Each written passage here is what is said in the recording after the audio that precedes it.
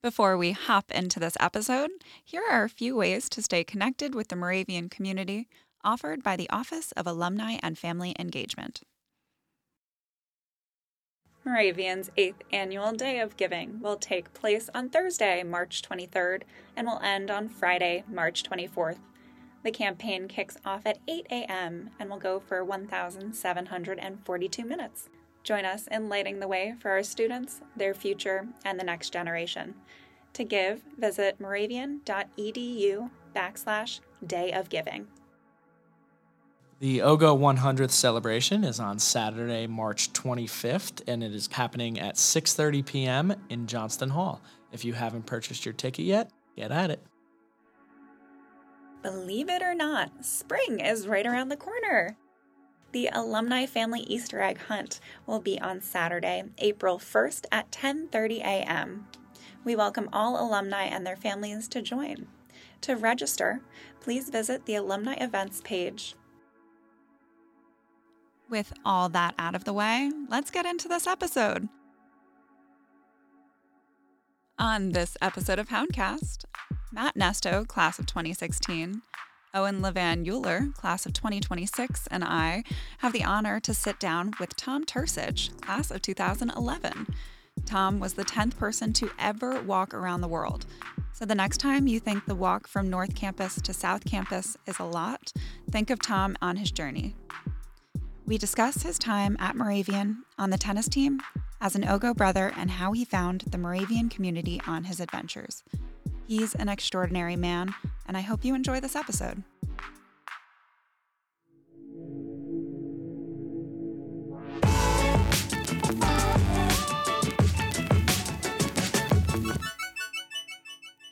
Welcome to campus. Thanks for having me. It's great to be back. All right, Tom, so we're going to go pretty simple with this one. Tell us a little bit about yourself. Who is Tom? Tom is the 10th person to walk around the world, the first to do so with their dog. My dog, Savannah, is the first dog to walk around the world. I was a psychology major and a philosophy minor at Moravian. Pretty average student, I would say, at best. Better in my major than outside of my major, that's for sure. And New Jerseyite, Eagles fan. Oh, yeah, because you're more South Jersey. Yeah, right? South Jersey. Yeah, exactly. So in a lot of pain right now. That's fair. Recovering. Recovering. Yeah, recovering Eagles fan.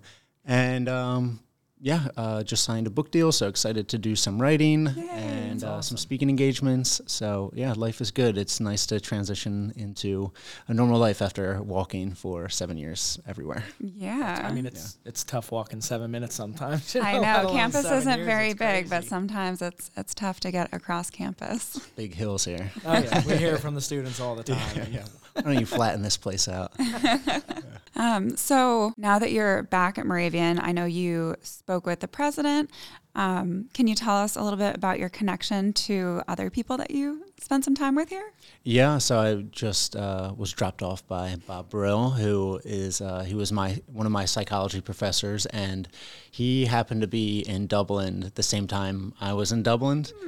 So we have like a very special bond in that way. I mean, he was a great professor as well. I always liked him as a professor, but he was in Dublin, and so we were able to connect kind of outside of university or college and create some, a little more personal of a bond. And I think we have a very similar worldview, and he's very insightful. And I think that's generally the case for most psychology professors. They're pretty humans. It was great to hang out with him, great to catch up with him. And he just got back from Iceland, and I was in Iceland, so we were talking about that, and he was able to see the Northern Lights. Cool.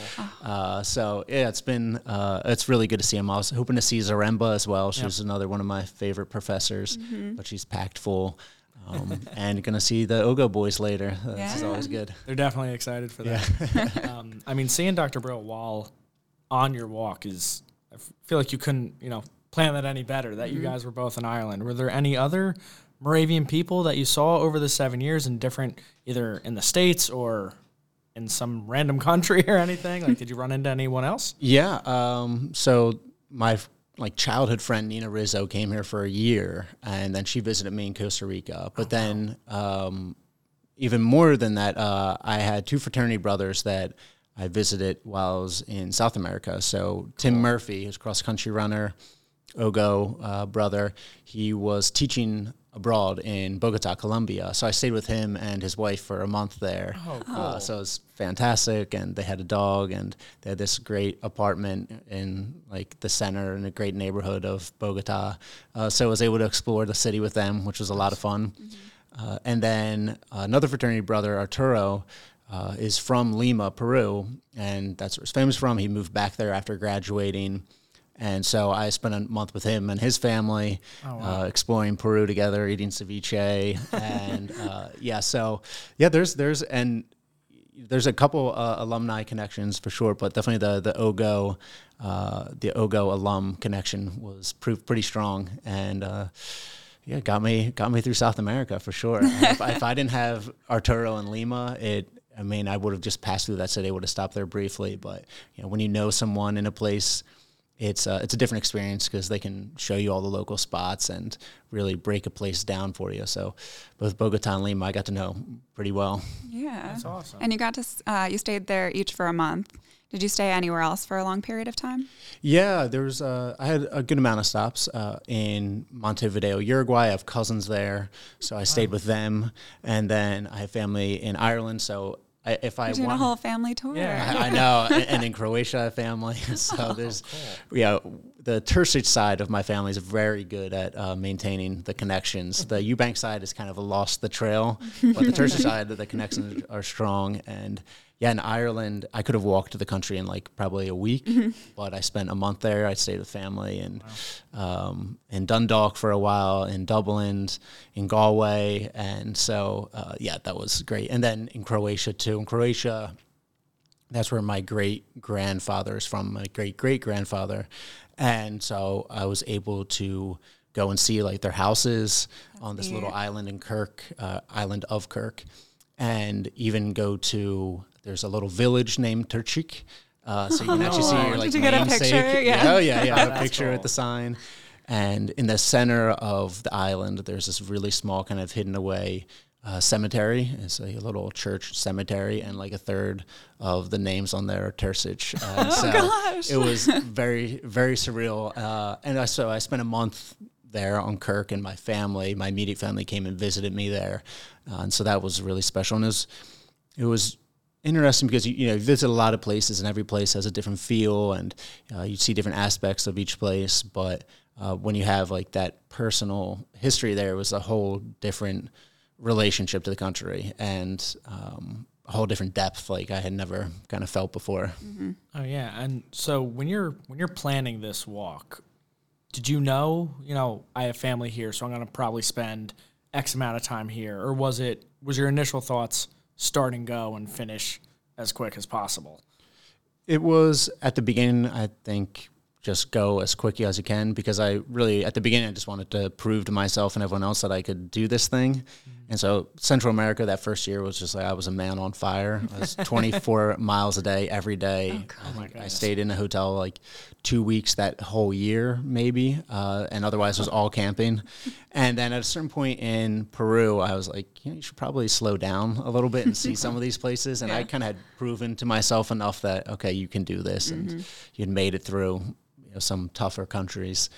And I always knew I would stay with family in Montevideo, because that was going to be the end point of South America. It's where there's family and there. And then there were some other places I knew I wanted to hit for a little bit, but it really depended on like my visas. So how long can you stay in the country, or in, for the EU and the EU. And then it depended on like the weather. I didn't want to be, say, North Africa in summer; it'd just be too hot. So I tried to time That's a good point. So I tried to time it up to be there in winter, and and similar thing for like Central Asia, and so it just depended on the weather and the visas. But sometimes I'd slow down, sometimes I'd speed up relatively. You went at your own pace. That's good. It's very nice. So, what did you do to fill your time? Did you just have a lot of time to contemplate life? Did you listen to any music or podcasts? I listen to a lot of podcasts. I have a lot of opinions on podcasts as my main form of entertainment for years and years.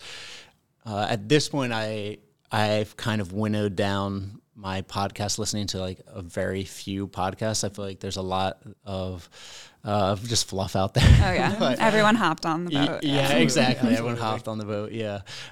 So yeah, I have a few podcasts, but that was the main form of entertainment when I'm walking is music and podcasts. I had a speaker. If I was on a quiet road, I would listen to it on a speaker, which is nice. And if I'm on a louder road, you listen to it in the headphones and try and zone things out. And then at night, I would read maybe, chapter 2, depending on how tired I was.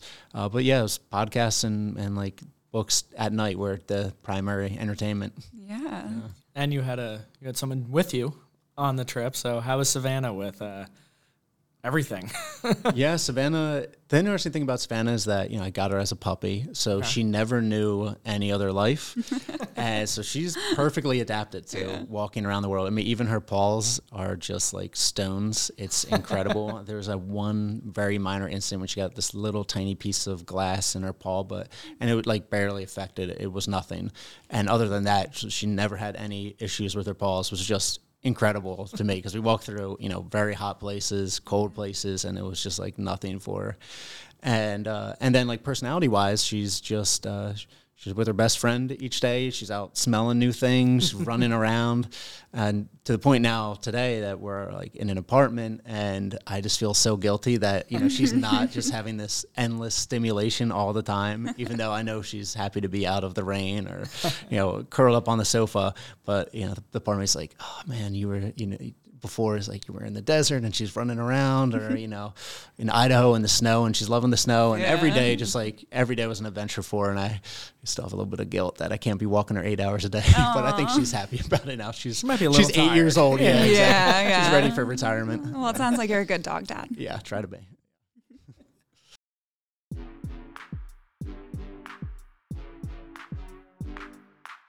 Can you remind us when you started? Yeah, I started, it was April 2nd, 2015. It was the day before my 26th birthday. Oh, yeah. That's a great birthday present to yourself to start a journey. That was it. Yeah, I wanted to start before I turned 26. So, yeah. Were you still walking when COVID hit? Yeah, what was that like? I'm sure a lot of people are very curious. Yeah, I was in Azerbaijan when COVID, that's like a small little Central Asian country above Turkey, below Russia. And I was there planning on beginning this kind of push up to Mongolia. And it's this very like tenuous part of the world to walk where the timing has to be, you have to do it in the summer because Kazakhstan and Mongolia obviously get way too cold even in early winter. So I was there in Azerbaijan early March, ready to like make this push up to Mongolia. And then you kind of heard like, oh, there's, some countries are closing. And then I was up in the mountains in Azerbaijan, and some guy, I remember saying that Baku, the capital, was Baku's closed. I was like, what do you mean Baku's closed? Like, no one can get in or out. It's closed. And I was trying to make it to this ferry, and at a certain point realized, oh, this is not going to happen. And so I got to Azerbaijan, got to Baku, the capital, and thinking that, 2 weeks at all, we do the lockdown, it's all over. Exactly. And then I ended up, there was literally no way out for 7 months. I mean, at least I could have gotten a flight out for myself. I think there was a couple options, but with Savannah, there was no way out until they resumed some flights with Istanbul, and I was able to get her on a flight. So I was in Azerbaijan for like 6 months, and then I went to Turkey and kind of walked more of Turkey for about 3 months, and then went up to Uzbekistan and Kyrgyzstan kind of. But yeah, with COVID, I wasn't able to get to Kazakhstan, Mongolia, and Australia. Those are 3 countries that initially were on my route that I wasn't able to hit because they were closed from COVID. But such is life. I'm sure you'll get there. Yeah, one day, yeah. And, I was like, all right, this has been 6 years. I'm not going to wait around 2 years for these countries to open. And Yeah. No, that's a good point. I mean, you went to so many different countries. What were some of the best things you ate, or some of the best, experiences that you had? Something where it's like, okay, I did this walk, I'm going back because I missed that food, or I missed doing that one thing. Oh, that's good. That's a good question. I mean, Turkey's probably my favorite country in general. It's just like really warm people. It's a beautiful culture. There's a lot of history there. As far as food, the Peruvian ceviche is just incredible, and you get a big bowl of ceviche for like $5. And there's nowhere else I've been that even comes close to how good that is. And so it's like you have to go to Peru to get it. We're taking notes right now. Yeah. Just for everyone I know listening. where I'm going. I know Peruvian what I'm ceviche eating. is what we're gonna get. Exactly. I definitely had like fever dreams about croissants in France. And when I first got into France, I remember like the first 4 days, get a croissant in the morning and just be like, it's no big deal, whatever. I don't see what this hype is. And then I woke up like the 5th morning and was like, I need a croissant. I have to get this. And every morning wake up and just hunting for where I was going to get that croissant. Then obviously the pasta in Italy is incredible. The Georgia has really good food. Georgia has its own really unique and rich cuisine. It has a lot of walnuts in it. Actually, interesting kind of food like tidbit. So I walked Greece across northern Turkey and into Georgia, and kind of saw this evolution of this pizza kind of thing, where started as a flatbread in Greece, and it's this very unique like oblong shape. And then you see in Turkey they start putting mincemeat on it, and then when you get over to Eastern Turkey they put an egg on it, and then when you get into Georgia there's no mincemeat, it's just the egg, and they close it. So you kind of got to see this one food kind of change along just like the geographic lines, which was really cool. Oh, that's neat. But yeah, I mean, good food everywhere for sure. Yeah. So one of our colleagues said that when he was in college with you, he remembers you saying, "I'm going to walk around the world." Who is this? This was Luke Smith, one of our coworkers, and he said that he could remember being in the Ogo basement and you saying, "I'm going to do that. I'm going to walk around the world." So, kind of, what was the inspiration for you to walk around the world? Why did you decide to do this? So I had a friend who died when I was 17, my friend Anne-Marie, and it was just a revelation or an awakening that you can die, you are going to die, and it can happen at any moment, kind of thing.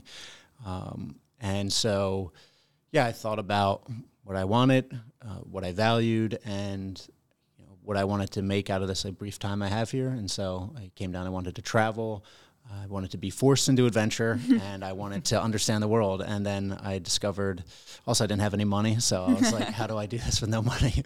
And I discovered these guys who had walked around the world, and that just that idea lodged itself into my head, like kind of nothing else did. And then it was 8 years of coming here and saving, and then paying off loans, and then saving, and eventually beginning.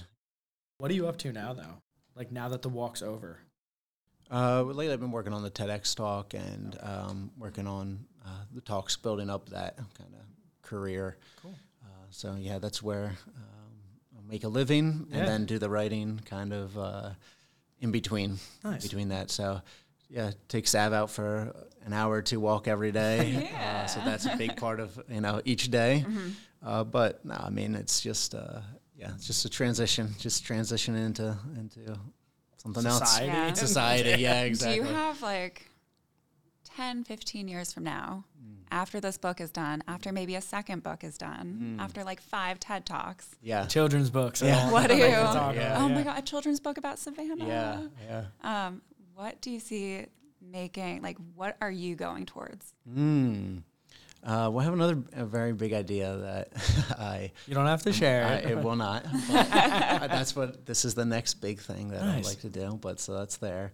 And then otherwise, I'm not really sure. I think probably maybe in Philly, or maybe Denmark. Denmark was nice. I could go live in Denmark, ride my bike everywhere. Yeah, my goal is to just not have a car, ride my bike around, be able to go to the grocery store, walking or on my bike. Cool. That's pretty much the main goals. Yeah. Live in some nice little community kind of thing. Yeah. I was living in Denver for a few years, and it was the thing. I had a car. I did not drive it. It was So grocery nice. stores were walking distance. I biked everywhere, and it's so enjoyable. It is, to just walk out and be like, oh, the world is mine. Yeah, that's it. Yeah, guess that's you what's so did nice being all. about on campus is campus life is great because you just you're walking everywhere, you're seeing people everywhere, you're interacting with people. This is such a great life here. You guys are so lucky right you have this. here. There's sports you could go watch. Literally everything is right this here. is a great site. I would never leave if I was you guys. Why are you living out in Seattle? That's where my girlfriend is. Okay. So she's finishing Makes med sense, school. yeah. And so, now we're going to figure out, she's entering residency in March. So it's just going to be like a lottery, kind of where we end up. Yeah. So Yeah. maybe Fair. Cincinnati, maybe Philly, maybe Boston, we'll see. Okay. Is she from out there? She's from Alaska. Oh, wow. out there. Yeah, she's from way out there, which I visited in November for Thanksgiving. Nice. It was cool. But yeah, Seattle's nice. It's very green. I like Philly better, though. I don't know. Got some grit. Yeah, exactly. Yeah. It does. People yeah. are a little different. Yeah, it's true. Yeah, you were in Denver, so you probably know And that's- I was in Philly before that. Yeah, exactly. You have the gauge. Same vibe. Yeah. Denver and the West Coast cities are a little too nice. Yeah. Yeah. Yeah, you gotta come east for the real deal. Exactly. Yeah. So you have a pretty big social media presence, just a few thousand. Did you have social media before the walk, or did it build over time? How did you navigate that? I did not have social media before. I had AIM in college, which is great. Left my very personalized away messages. Yeah. And, so AIM was really the social media. I think I had Facebook briefly, but no, it's very counterintuitive to me. It's very against my grain kind of thing. So the walk was, the Instagram of my walk was just kind of a way to share the world, I thought. I had a fundraiser before I left, and then I felt indebted to these people. They invested in me, and I got to share the world. So it came very naturally, and I think it's good that I kind of don't like it because I feel a pretty healthy relationship with social media. I don't have to always be on it and posting and shilling myself out. There's a balance. Yeah, there's a balance. It's really hard to find it. That's right. It's addicting. Can be. Yes, very much.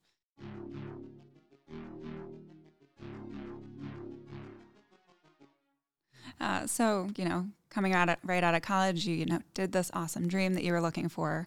If you had any advice for young alumni, what would that be? I would say just give yourself time. I'd say that's the main thing. I think people expect to get somewhere very quickly and just for everything to happen for them right away.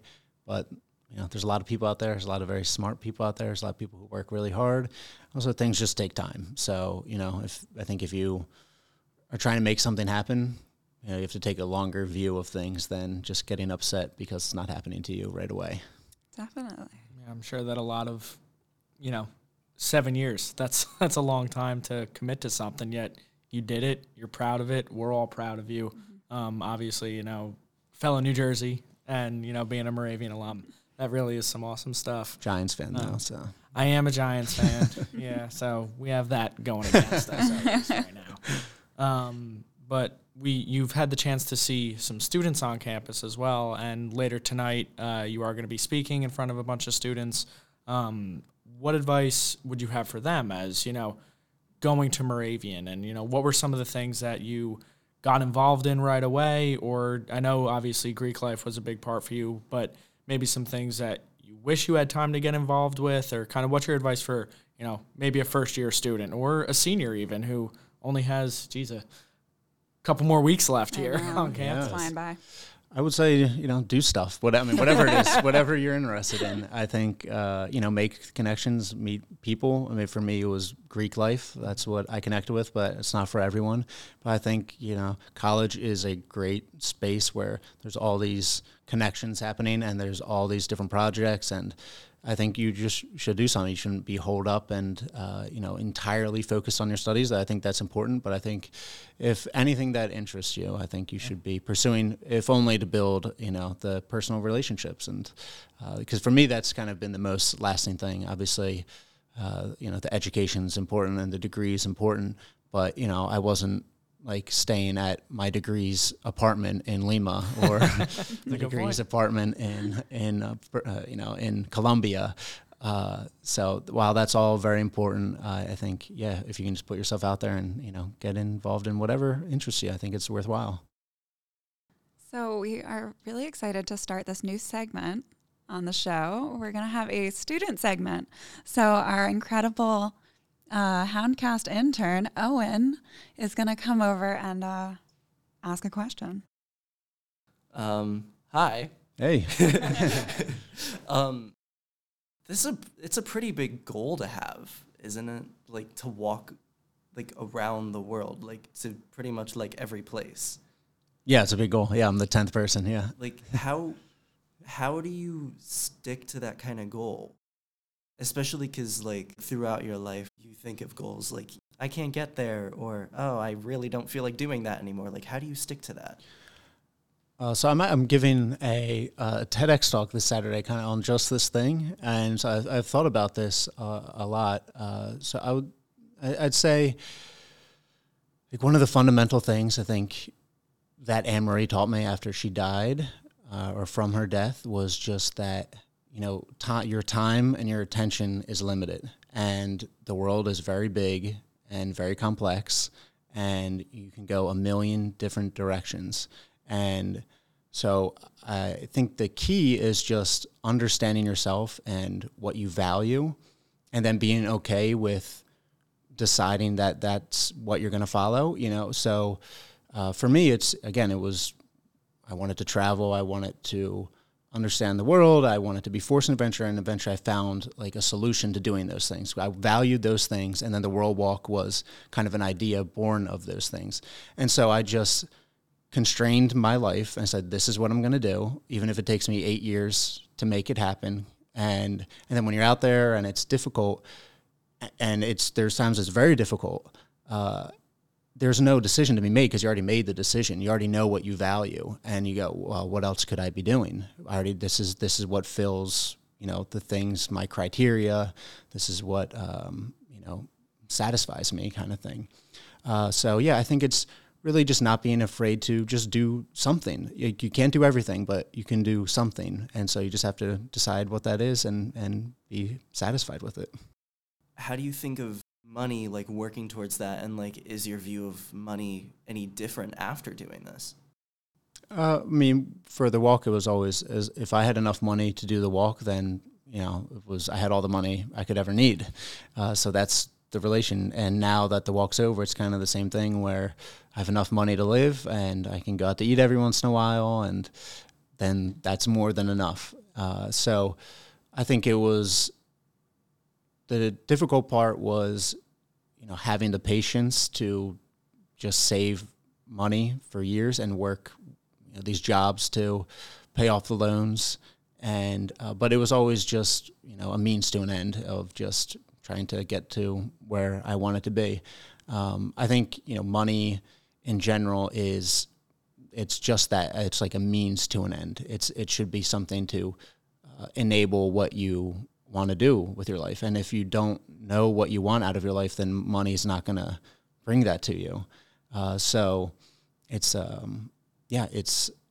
like, what makes you happy? Do you have enough money to do that thing? Then you should be happy. I like what you said at a certain point, and I'm not going to quote this directly, that you can do something with nothing. It was... Oh, you can't do everything, but you can do something. Thank you. Yeah. You know what you said. Yeah.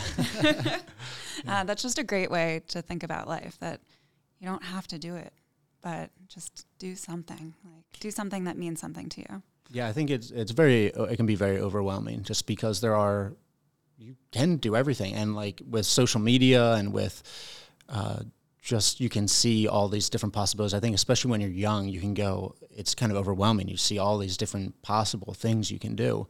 And part of just doing something is like, not being afraid to just fail over and over and over and over and over again in that thing, or, not being good at it immediately, or not being, the most successful in it immediately.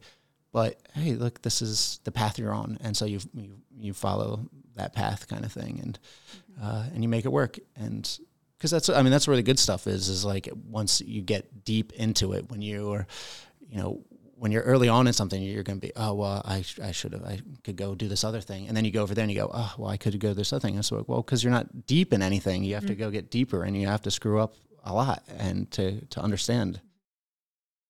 Well, that was all our questions, but is there anything that you're looking to share, or maybe how can people stay in touch with you? Yeah, it's the World Walk on Instagram. Still that. I'll have a book coming out at some point, maybe a year, maybe a little more than a year. So just keep an eye out for that, I guess. Good.